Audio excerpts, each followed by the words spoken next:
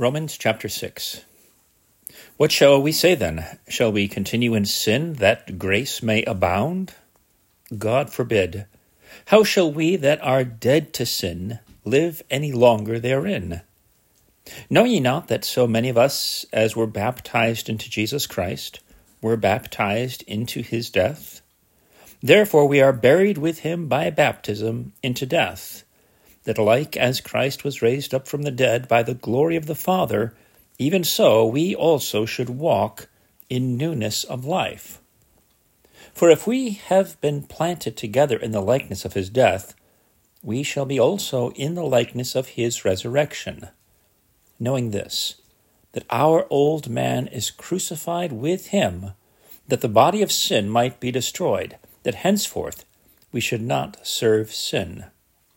For he that is dead is freed from sin.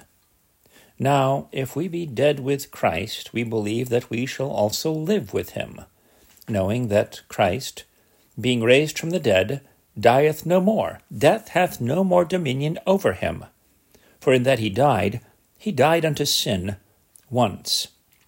But in that he liveth unto God.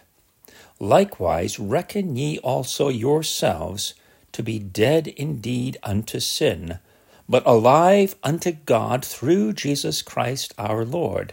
Let not sin therefore reign in your mortal body, that ye should obey it in the lusts thereof.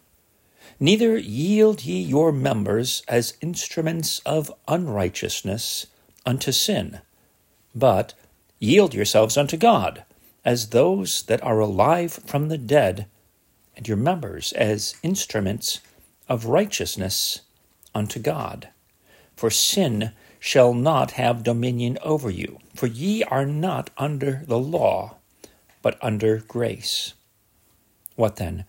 Shall we sin because we are not under the law, but under grace? God forbid.